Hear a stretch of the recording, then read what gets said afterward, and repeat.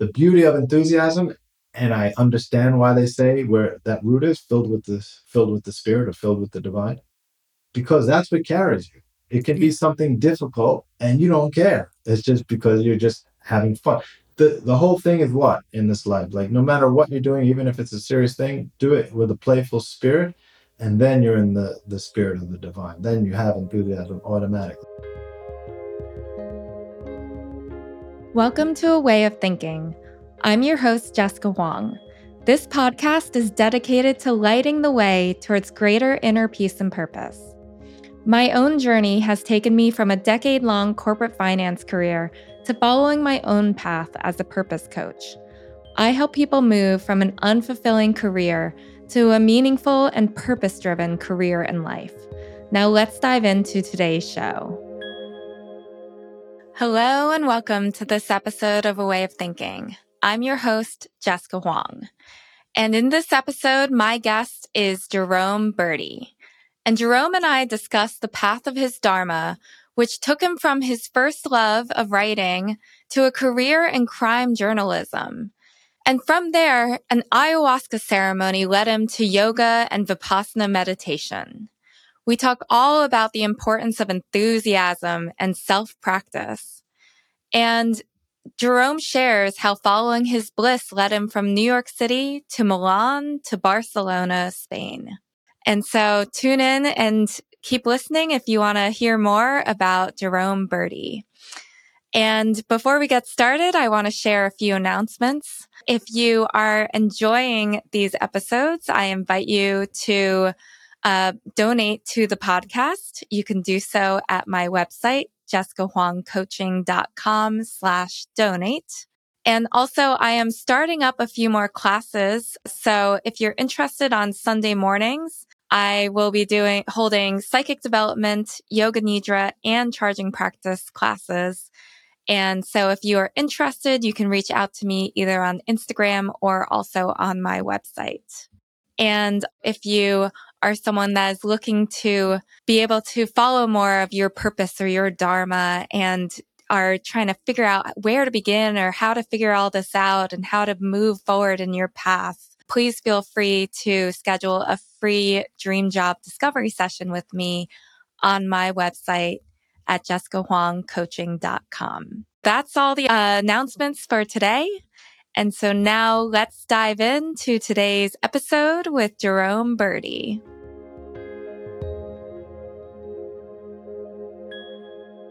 Welcome to the show, Jerome. So much, Jessica. So Jerome, it's a pleasure to get to sit down with you. We're both part of the same Dharma yoga community. And so I kind of got the intro and was super excited to have you on the show.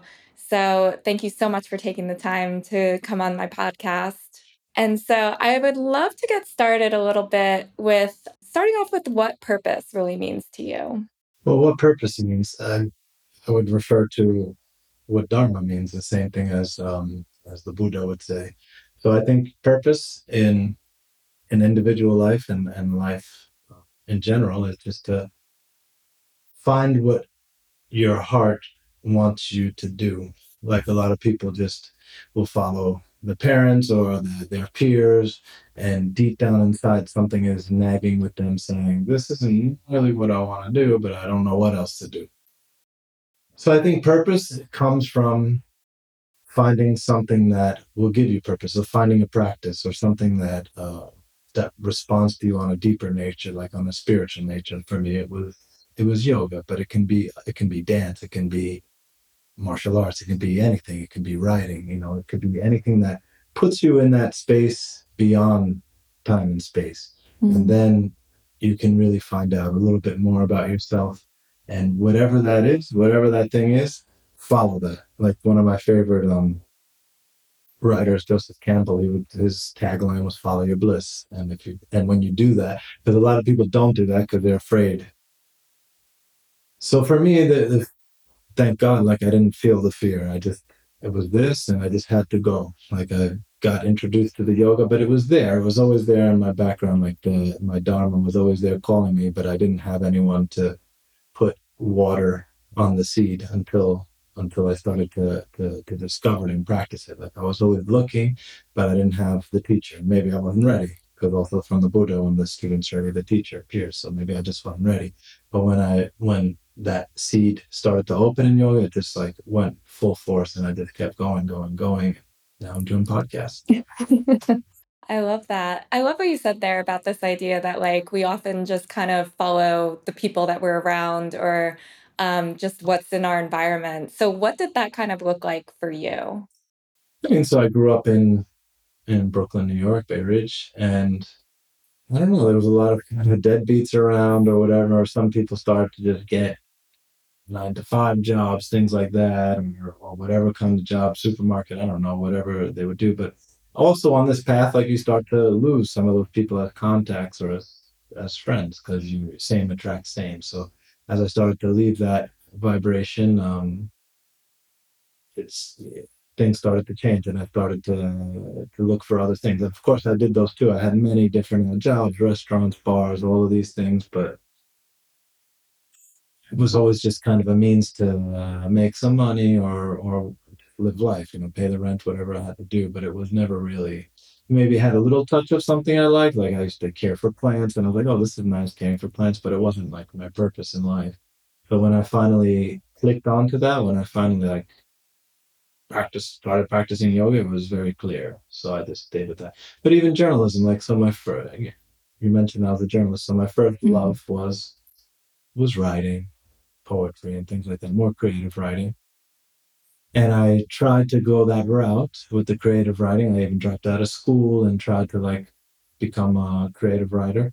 And it just didn't work out. So I ended up, that's another whole story. We can get into that if you want. But I just ended up going back to college because I dropped out a couple of years, traveling the country, trying to be like heroes at the time, which Jeff Kerouac and like the Beatniks. But the thing that I liked most about them was that they were into Eastern philosophy.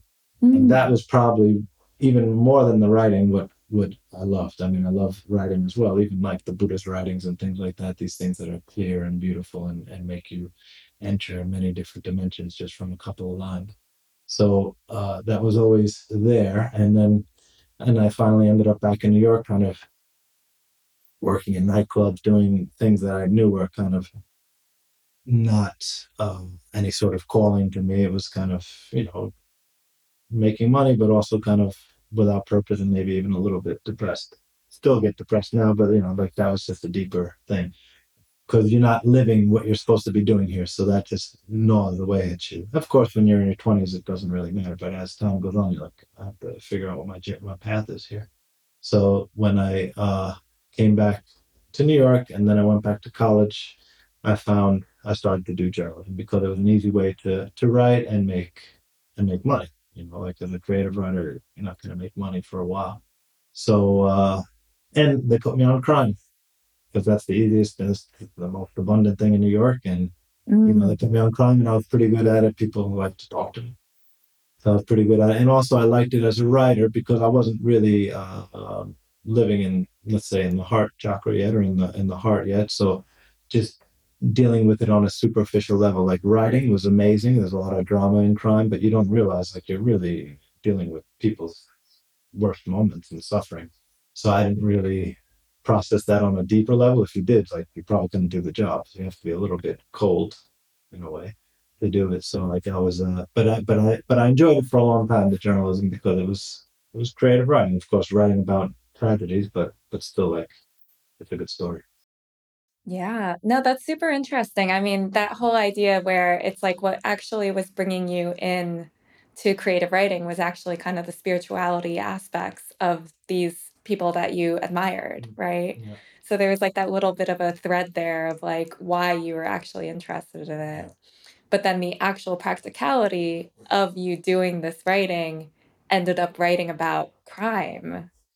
So that's so interesting. And yeah, so you mentioned a little bit about having to be kind of like, I don't know, like a little bit cold around the fact that you're covering these horrible crimes.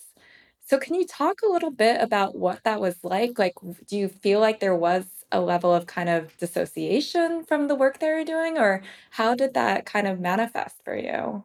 You got to drink. So yeah, you'd go to the bar and just like try to wash it away a little bit, and you see the cops there too. Like the cops are doing it too. So it's just like you have to numb yourself a little bit, unfortunately, in that because if you're just living with too much compassion, like you're gonna want to. It's a different role. It's not the journalist's role to do. You're supposed to be impartial observer and things like that. So of course, if somebody needs help, you're gonna help them, but you're there to get the story.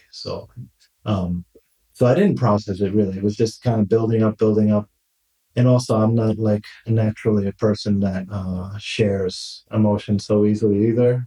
You're a Capricorn. So when I finally was on the brink of starting my yoga journey, I went to it was time my brother had found this retreat in Brazil to try ayahuasca. And that was always something of a curiosity of mine. I just had no idea how to find it. But then Facebook come along and online, and it was easier to find. So we found this place before it was really popular. This was in May of 2010, so it wasn't really like as popular as it has gotten now. It's more of a therapy and everything. So really, we went, and it was just me, my brother, his girlfriend at the time, and someone else. So four people. Now, if you go, it's going to be 20 or more. So really intimate, and that's when I started to really understand and process. I was still a journalist. I had taken off time from my job to go down there and try. But in the morning, they had pranayama and yoga, and that's where what is this? I connected right away. Before, but the seed was there. Like if you look back on your life, you can see how this thing is unraveling, and then when it unravels, and you look back again, you're like, okay, that's pretty clear how that happened. Yeah. But like it started to unravel like even before I went on to Brazil. I had to give up eating meat to prepare my body for this, and I was just like, okay, I'm not going to eat meat, but when I come back I'll just start it again. But it never came back. So that's the thing too with these with this evolution of the self. It's not something that you want to I have to stop eating meat or stop smoking cigarettes or stop drinking. I have to stop it, because if you do that, that's going to create more anxiety and more tension. Like any yogi who understands will tell you, just do your practice, and these things are going to fall away as they fall away. I still have some bad habits, but like the meat never came back. I used to smoke cigarettes, that never came. Things just didn't come back because the practice takes over eventually. Some people longer, some people less. For me, thank God, like it happened. I'm grateful it happened pretty quickly. And once I found the road, I started going. So then I was there in Brazil, and we had our ceremonies of the ayahuasca. And on the second one is really when I processed all the suffering. Like in this trip, I just couldn't get up. I thought I'm never going to be the same again. All these thoughts that passed through, but I was just processing suffering, and I couldn't pinpoint what I was suffering about. So I just think to myself that I was just processing all the traumas of self and other people that I had dealt with in journalism. Yeah. So that's kind of how I started to go through that process. And then when I finally went back I was living in Florida at the time, South Florida, as a journalist. And when I went back there, things were different. I didn't go. I was doing martial arts at the time. I didn't go back to that. I started practicing yoga. I started to grow my hair because all the yogis have to pass through that long hair phase. The guys, you need a bun. Hair bun. But so I just started down that road, and then things just started to move. I started to practice, and then the next year, I had heard about Vipassana meditation. The 10-day silent meditation that offers you the techniques of the Buddha. Nothing religious there, just offers you the technique. And I did that, and again, super profound, powerful experience. This was early the next year, so I came back in May 2010, and then early in 2011 is when I did the Vipassana. It was a parallel experience to the ayahuasca without the psychoactive compound. It's just me. So that was also like a parallel experience, and that also like opened up things in me. And you're sitting there 10 hours a day in silence, so something has to change. Either you run away or something's going to change. Sure. So that too had a profound effect on me. And then I was just like, by November of that year, I was like, no, in September that year, I went camping in Moab, Utah. Beautiful place to go camping. Full moon weekend, September 11 weekend. I remember it, of 2011. And I was just like, yeah, something's got to change. I don't know what, but I can't do this job anymore, because I was just looking at what I'm doing in journalism. I used to read 5 newspapers a day and all this. And if you asked me back then what my dream would be, I'd say being a foreign correspondent for the New York Times. But since I left journalism, I haven't even read a newspaper. So, someone told me we had a pandemic, but I haven't. I'm just so separated from all of that. So, so yeah, that weekend is when I decided I have to do something. What am I going to do? I'm going to quit this job, but I don't know, like, I'll go to India. Well, it seems like a good idea. What do I do there? I'll do a teacher training. It wasn't any sort of goal to teach yoga, but I was, progressing on my yoga path, and I wanted to go to India. And when I travel, I like to include something kind of productive, either as a teacher or a student, just to involve myself more in the community. So I did this training in India, in Rishikesh. Like, I quit my journalism job in November. And this is funny, like, if we're going to talk about my teacher, Dharma Mitra. So, like, I was living in Florida at the time, and I quit my job and went back to New York, where I'm from. So I went back here for a couple of months before going to India in January, I believe. So I'm here, late November, December, and I go around to a couple of classes of yoga. Let me see what they got in New York. I went to a Dharma class. And at the time, I was like, there's something there, but I don't know. I couldn't really understand him well. His English isn't so great until you connect with him. But I couldn't really understand him well, and it was too hard for me at the time. I remember pinches and all. I was like, well, this is crazy. So I was like, there's something there, but I don't know what. So I eventually then went to India, and India was a great experience. Can't say pinpoint anything particularly life changing like the ayahuasca or the vipassana, but just being there. Like, Sure. you don't, yogis out there, you don't have to go to India to become a yogi. Dharma himself never went to India, but it's nice to go to these places. Like, the masters are everywhere. You don't have to go there for a guru. The masters are, but it's nice to go to these places, not for the how, but for the why. So when you're there and you swim in the Ganga, you can connect a little bit like that. So I think some of that also processed. And then when I came back to New York, I was there a couple of months in India. When I come back to New York, first of all, I was a little bit depressed because India is like this profound experience. Like, I've traveled a bunch, but nothing is like that. It's just like down is up is down. It's a totally different dimension almost. So when you come back, I was a little depressed. And then I spent a year going around New York, all the famous studios and everybody looking for a teacher. And I was like, I guess I'm just going to have to do self-practice. I couldn't find a teacher until the end of that year. So January 1st, 2013, when Dharma had a special New Year's Day class, and I went to that. Also because they had free vegan food. So at that time, like, I was going also for the food because I started to work actually for that food company. And it was a packed class. And right away from the Om, I connected. And I loved the class. I was like, okay, this is my guy now. So, and after the class, I told Dharma, like, Dharma, I love the class. Amazing. Thank you so much. He put his arm around me. He's like, good. I could, and like I told you, like, it was a packed room. But he said, when you came in, I could see you were skeptical. And I probably was, because in the last experience, I wasn't sure. And he just invited me in, and that was it. And I stayed with him 10 years now. Wow. I love that. I want to go back a little bit because I'm curious, like, so after that initial, like, so you go through this ayahuasca experience and you come back to South Florida. Like, did you feel like right away that just something had completely shifted and you were just in a different state after that? Because it sounds like it was kind of like an unraveling after that point, right? Yeah, it was definitely an unraveling, and it kept the process going. Like I said, like, I didn't go, like, the habits that I thought would come back just didn't come back. Like, I stopped training the martial arts I was training. The meat just wasn't there. I wasn't interested so much in drinking, after work and all that. So yeah, there was just like a process that started. The hair kept growing, and just a process that kept unraveling. And I started doing more yoga, a lot more yoga. And I just became like kind of like, let's say, a healthy obsession with that, Yeah. with the yoga practice. So yeah, that But how was it still continuing your job, like, through that yeah, it time started to frame? die, like that passion I had. Also because at that time, the newspaper I was working at started with the online, so it started to be multimedia. So on par with me feeling like this is not a very good karma that I'm doing, like sharing pain and suffering in the world. Because when people pick up the newspaper and read it, they think that's the world. But I still believe like most of the world is good. If you, as a matter of fact, it is, because if you read the newspaper and you're seeing bad news, it's because that's the aberration. Like, if you read the news, if you pick up the newspaper and says like a plane landed today, then you were in trouble. Right. The plane went what? Because they're all crashing.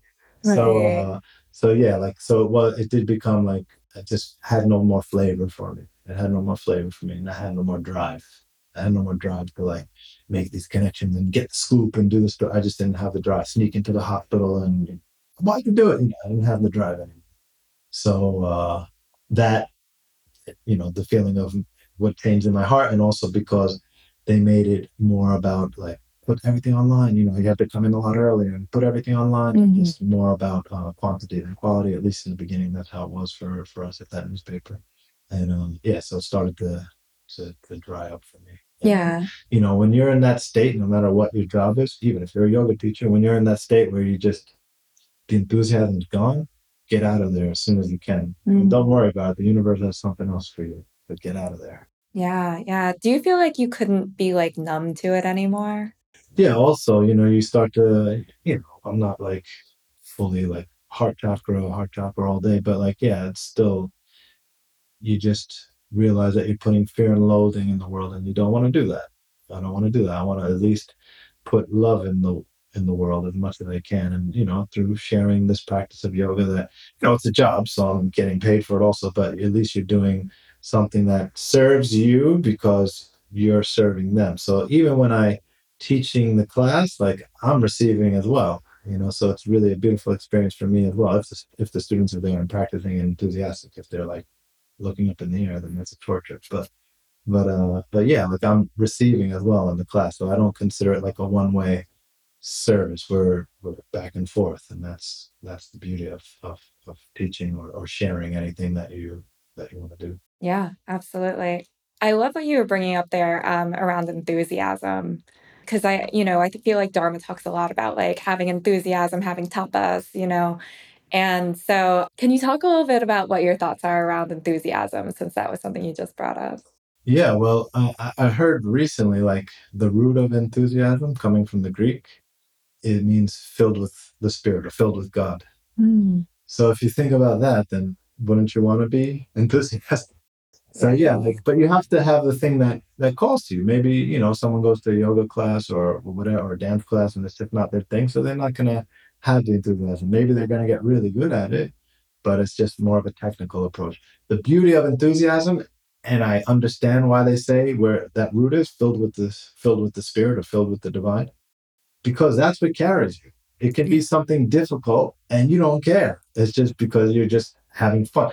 The whole thing is what in this life? Like no matter what you're doing, even if it's a serious thing, do it with a playful spirit, and then you're in the spirit of the divine. Then you have enthusiasm automatically. So that's why I love also the Dharma practice. Well, it's not just because of that. Like the people who are attracted to that is because they already have that in them. So if you're there and you stay, it's just like Dharma says, same attracts same, or Yeah. you get pulled into that because that's your thing. Like your vibe attracts your tribe, or there's many sayings about that. It's just because, so you get pulled into that, and when you pick a teacher, you're giving him or her the authority to be your teacher. I can leave tomorrow and then Dharma's not my teacher anymore. So you're giving him or her the authority to be your teacher because you see something in them that's in you, but more developed in them. So you want them to help pull it out of you. So that's why, like, some people are self-taught, but for me, like, I really enjoy this process of teacher student or guru disciple. Like I really like that process. It helps me a lot.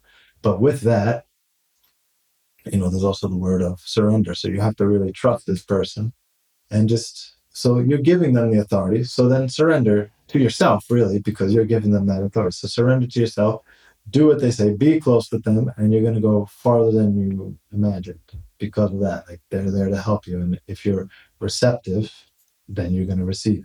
Yeah, But yeah. if you go there and you're like, in the West here, we have a really hard time with this word of surrender or obedience. We don't like that word.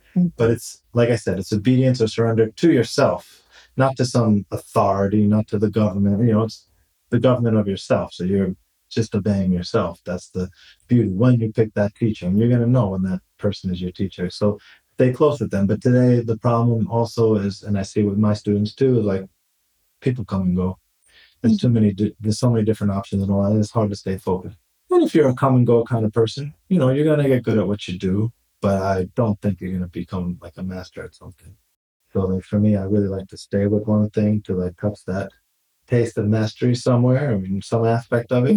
And then when you taste that, they tell you the same thing in Vipassana, like stay with one technique till you hit the water, and then you're free. So, but you have to enjoy the path. If it's a torture to go to a yoga class or whatever, then find something else. Go to church, whatever whatever you're thinking. Sure. But like stay with that thing until you reach a certain level, and then there's a different sort of freedom. Different sort of freedom. Then you can go around and go to different classes and have more fun because you already have your deep understanding, and everything else is just kind of playtime. Yeah, yeah, no, I love that. Definitely plays into enthusiasm. Yeah, I feel like there's definitely some elements of around Dharma where it's like we get kind of hooked on it, right? It's almost like I was thinking about this the other day about like people get addicted to bad things, but like in our case, it's kind of like we got addicted to good things. Yeah, but also like an addiction is an addiction, so we have to also be careful. Like if there's a pandemic or Dharma's not around or whatever, we have to also like, and he says it all the time, like we have to enjoy, but don't be attached. That's the hard thing. Yes, absolutely. But that's the practice. That's the practice. And as we go on, we get better at that. But that's the practice. I mean, even like some of the highest minds still have attachments. They say like, and that's what keeps them here. Dharma, whoever, whatever teacher is an amazing teacher, like that's what keeps them here, is that little bad habit or that little attachment that keeps them human and able to relate to their students. Like there's this, I heard this once, like even the Buddha had a touch of regret that life is fleeting. This is the one who told us not to be worried about any of that, but even he had it's a little bit sad. Right. So it's okay. But if you can really appreciate that and continue the practice and see the things as they are as much as you can, not how you want them to be, but how they are, then you can have a little bit more appreciation for this vicissitudes of life. Yeah, yeah, absolutely. So going back, you were saying how you went to this Rishikesh training, and then was it after that you like left your job and then you started teaching yoga after that, or what was kind of the I already path? quit my journalism job, like to go to New York and prepare myself. But everything has its purpose. Like there's nothing useless that we do in our life. Like even the journalism and everything. I'm glad that I did that. For one, I was able to save some money. For two, it helps you to be a good writer. And that's important too, no matter what you do and speaker and everything, so that everything lines up. And even it was interesting because around the same time that I went to Brazil and started with the yoga practice was also when I started to play the drum a little bit. Like, and this was from my teenage year. So usually when you're a teenager, if you're aware, you're going to see the seeds of who you are. Maybe they're not going to come out yet because you don't have a guide or the parents who know how to help you or whatever. So maybe they're not going to come out yet.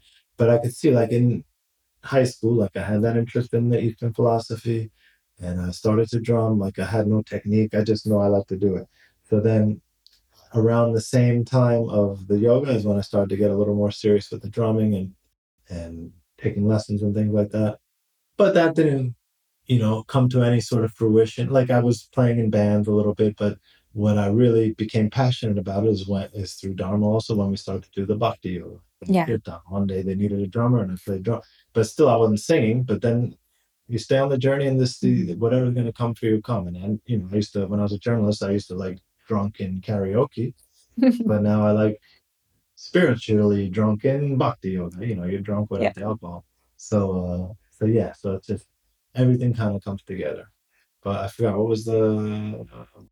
Oh, I was asking like after your training, like did you then go into? So I quit the job and then I went to India and then when I came back to New York, yeah, I started to teach. Very little money, traveling out. How New York is traveling an hour and a half here, an hour and a half there. Like 'cause I was living deep in Brooklyn and Bay Ridge.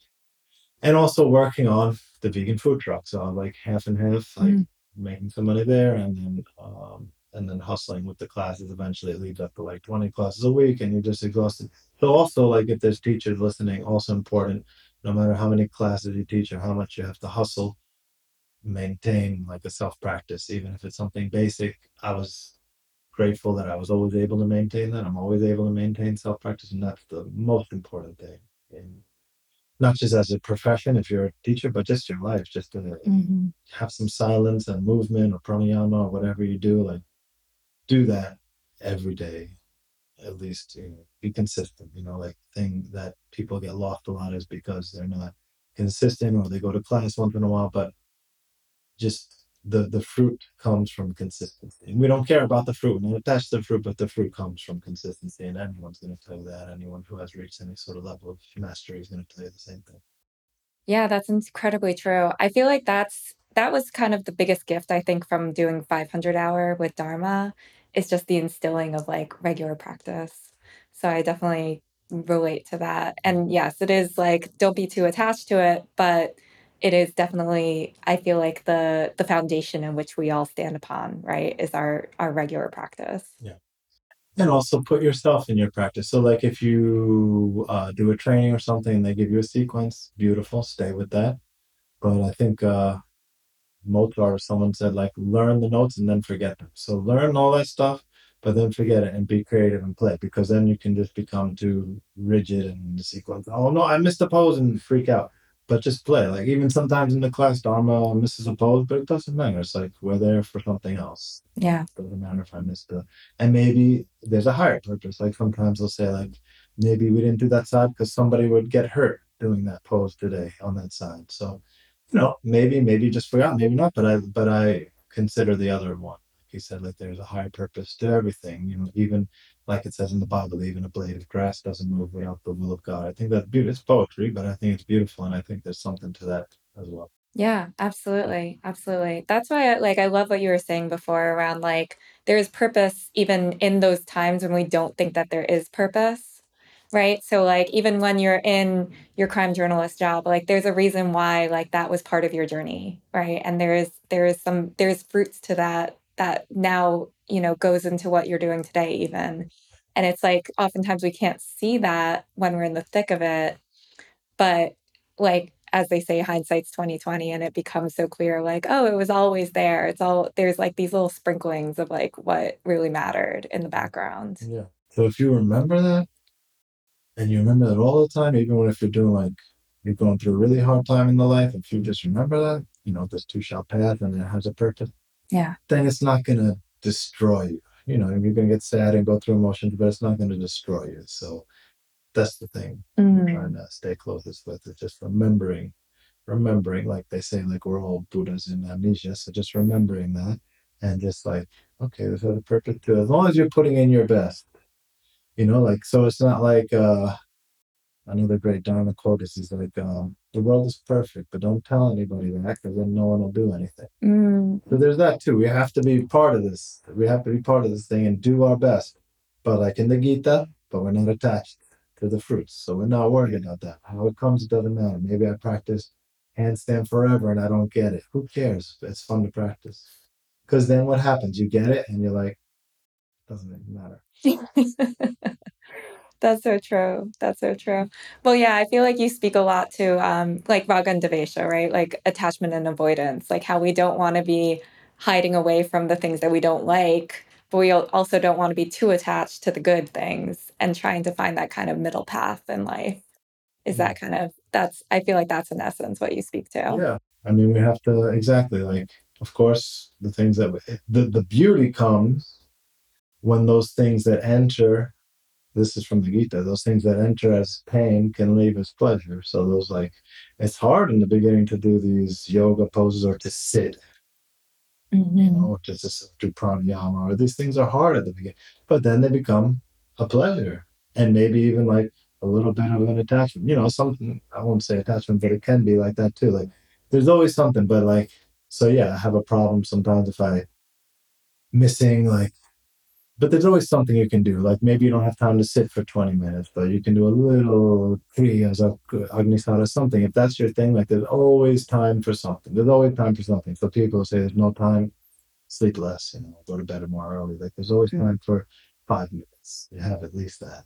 So like those things that, so I think it's one and the same sometimes. The attachment and the aversion can become one. The aversion can become your attachment after a while. Yeah. But also things that come as pleasure can leave as pain. It's nice sometimes to just hang around and eat too much and all that, but then that can leave us pain because now you're not going to sleep well. Yeah, absolutely. Absolutely. So I'm curious, what really brought you to Spain? Because that's where you're living now. Yeah. Well, yeah, that's, in the beginning, like when I finally settled down in New York and I was like training at Dharma, in the beginning, I didn't want to travel. I didn't want to do anything. I wanted to just stay close to Dharma, go to all the classes. Also, I had no money because those trainings are expensive. So, like, I did the 500 and the 800. Like I said, I was working on a food truck, so I wasn't making. But also, I really didn't want to travel. Like, I felt bad if I left for a while. Um, so yeah, so like I just stayed there. But also, everything has a purpose. Like, and then after a while, I got good and I started teaching at the center. And then, if you don't travel the world, if you're in a good place, the world comes to you. So the whole world passes through Dharma, you know? So after a while, I think shortly after I finished the 800 hour, somewhere around 2016, around there, or maybe a little over 15, uh, somewhere around there, like I started to, okay, I want to travel a little bit. And somebody that I met at Dharma's invited me to Italy. And so I had that one workshop in Milan, I think, and then she had someone in Rome. And I just put on Facebook, hey, I'm coming to Europe. I'm coming to Italy. Any other invitations? And then I really got a flood of invitations that first Europe tour. So it turned out to be from one weekend and 2 weekends, it turned out to be 2 months. So I was there 8 weeks, 13 flights. Wow. Teaching that much. So I got a lot of invitations and it was just, I was tortured. Like, that was too much. Yeah. So I came back and I refigured out my plan for travel and I just kept doing that, like Euro tours or Asia tours, like doing just tours, go away 2 months, come back to New York, continue my routine over there. But then a few years ago, I think it was 18 or 19, um, they liked me in Italy for whatever reason, and they invited me to stay there like for a month and be like a resident teacher. So I did that, and I really fell in love with Europe and with Italy. My father's side is Italian, so I reconnected with that, and they invited me to come live there. But also like how everything comes for you, and all your desires get fulfilled, but just not when you want them to. Or no, maybe you're not ready for them. So the first time I went to Europe in 2009 to visit a cousin who lives in Germany, and we drove to Italy. And then I was in 2009, so I was like, oh my God, it's amazing here. I wanna live in Europe. And I spoke Spanish at the time because I was trying to be a correspondent for the New York Times in South America, so I learned Spanish. And then and I applied for a Fulbright in Spain, and I didn't get it. So okay, and then 10 years later, there I am. So they invited me to live in Europe, and I ended up getting an Italian passport from my lineage, from my family. Yeah. Yeah. Um, so I got the passport, and then I moved to Italy. And by the time I moved to Milan, it was like February of 20. So like a month later, it just got shut down. Right. So it happened there first in Lombardia, Yes. northern Italy.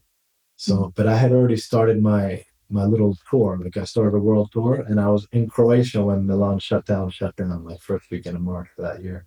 And I was like, "Oof, I don't want to go back to Milan because Milan's expensive. I was living far away from like an hour away from anything, and like I was in New York. So then I was like, I don't want to go back to my little crappy apartment there in the middle of nowhere. I don't really want to go to New York. Let me see. I'll go to Barcelona. I know a lot of people there. So I had changed all my flight tickets, even to Australia, Japan, all this stuff like that. I was going to travel. I changed it from Milan to Barcelona, and I remember being there like, that's not going to happen here, man. They're like, oh. And then a week later, it shut down also. But like through the grace of God, I got one of my students in Barcelona had already fled the city. She was in the northern Spain with her family, so she got me the keys to her apartment, and I stayed in her apartment for quarantine. Amazing time. It was like a huge apartment. Like I said, I only went away for the weekend, so I was there for 3 months with 3 pairs of underwear. Oh my God. So it was like I was a refugee basically. But at that moment is when I really fell in love with Barcelona. Um, because I had traveled there before, but I couldn't really feel the city. I taught there and traveled. I was just full of tourists. You can't feel the city. But then when during the pandemic, and then when they started to let us out a little bit, like we could really feel the city. And also when I was living in Milano, I broke my rule to live in a city without the sea. And I felt it, like even here we have the ocean, so it changes the vibe. So, and then when I was in Barcelona, I was like, yeah, I have to come. But it was just a thought. I was like, I don't know when, but I'll come back. So from March, finally in June, I was able to go back to Milano where I lived, and I went there and it was just super hot, and I didn't have many friends, and I didn't like it. But anyway, so I go back to New York in August. Like now, I'm here in August, and everything. People ask me why you picked Barcelona. I was like, really, Barcelona picked me. So like, all my flights were getting canceled. Milan, New York. So okay, I gotta go to Barcelona. So I go Milan, Barcelona, spend some time, then Barcelona, New York. And on the way back of one of these trips, I was like, let me look for an apartment. I didn't even look. I just put it on like a story on Instagram. Anybody know an apartment? And two friends, two yogi who don't know each other, but they both recommended this place where I still live today, 3 years later. They recommended this place in the center of the city. It was affordable, and it was just like I have to take it because this is also the first time I can afford to live in the center of a city. Like I'm always like New York, Milano, but now I step out of my apartment and it's an hour on the metro where I have to go. So now living in Barcelona, which I love, my three little rules for happiness: no roommate, no boss, no metro. But and it's working well. So yeah, like I finally ended up there. And then when you're in, not just there's also when you find your teacher and that's your teacher. Also when you find your city. So like boom, right away I felt it. I was a little bit depressed the first night because like in Milan, like I said, I live far away, so I opened my window and it's just all trees and everything. So in Barcelona, I opened my window and it's like there's an apartment not too far away. I'm like, oh, I can't even walk around naked. What kind of apartment is this? So, but then it didn't matter. Like that was just the one night. The next day I went to the sea and I felt fine. So, and then a week later, I was just boom inspired. Like Dharma says, like until 10 years teaching, you're an instructor, not a teacher for most people. So like I was just hitting my 10-year point teaching when I moved to Barcelona, and I just become inspired. Like, and I wrote my yoga manual because I always wanted to start to do trainings, but I was like, to write my yoga manual. And it just came out. Like I was like, what do I have to teach? Really? But then you start writing, like, I mean, people don't know this. And I just wrote. So now, like the beauty of Barcelona, it's not. It's a city that's beautiful to live in and affordable, but also they don't pay so much. So like I'm lucky that I'm able to do these trainings now. I do these 50-hour trainings twice a year, and I still do some travels around Europe. But like these trainings are like my main thing, and either you have to go outside to make money or outside has to come to you. So I'm lucky when I do these trainings, like all of like many people from Europe, Asia, even the States, they come and we have a great time. So like yeah, but for now, like that's my city, and I really am happy to be there. It's a beautiful time, and my Spanish is better than my Italian. Yeah.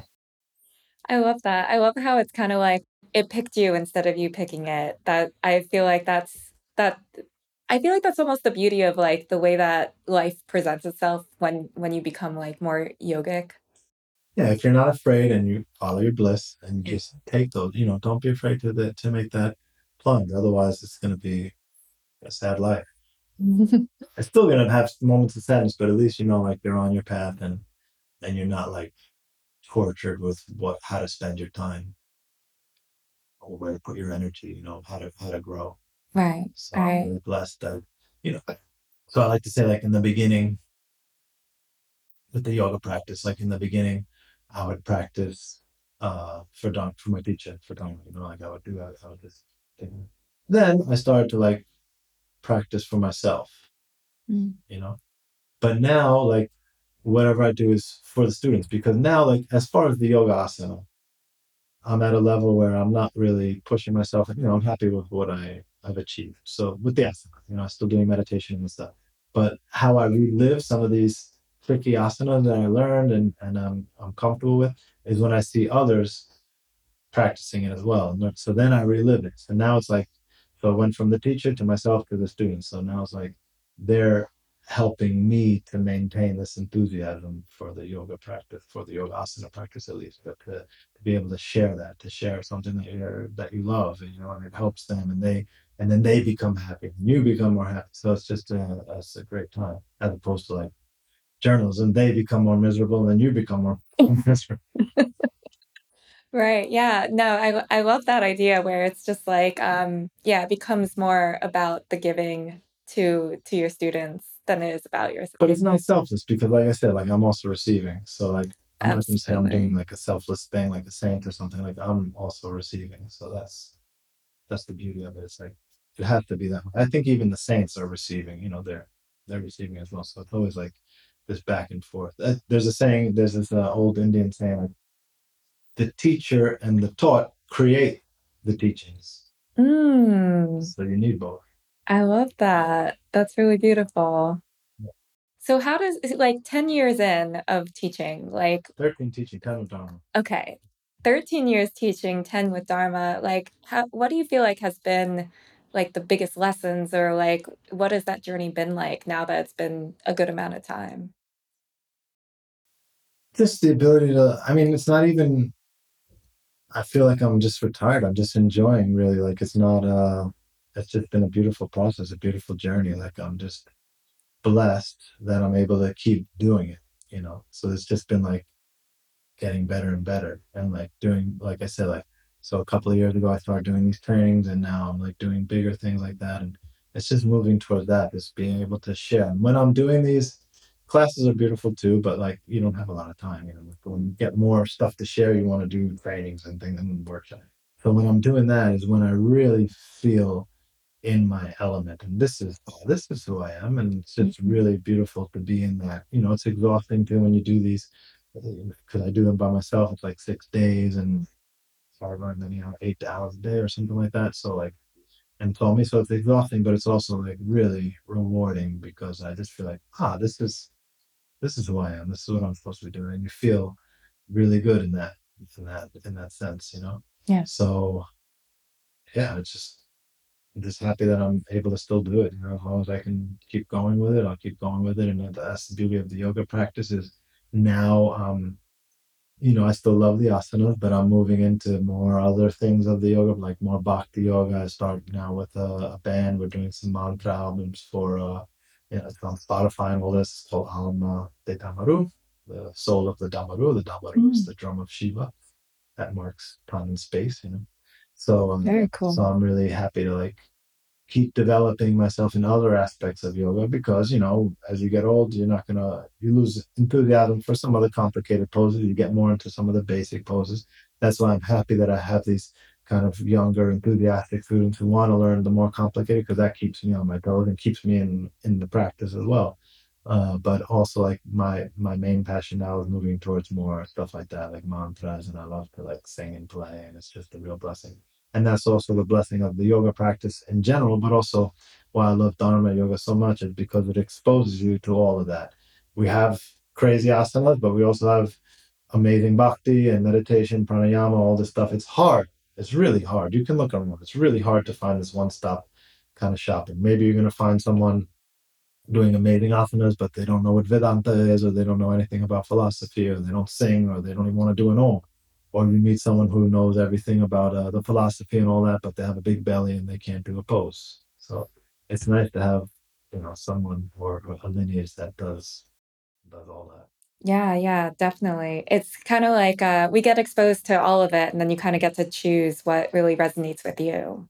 It depends on the time too. Like you know, like you might be all into poses, and then who knows? Like not everyone goes into the bhakti, but some, you know, depends where you're the person you are inside you. And like I said, like I had that music in the background, and all the things just come to fruition. So yeah, Yeah. maybe you know down the road it's just going to be writing, or who knows? You know, like, I'm excited to see what the next chapters bring because then you look back on your journey and you're just like, wow, look at this! Like what a beautiful practice what a beautiful life to be able to do this and you know and you see and you watch yourself too like watch how you change like now I don't say like my personal physical practice is like the asanas so much anymore like I'll go to class for dharma now but I like other things like you it's nice to remain humble and remain a student in other things so like I started doing a couple of years ago I started doing like capoeira and it's really fun like it has this fun atmosphere like the dharma like everything but it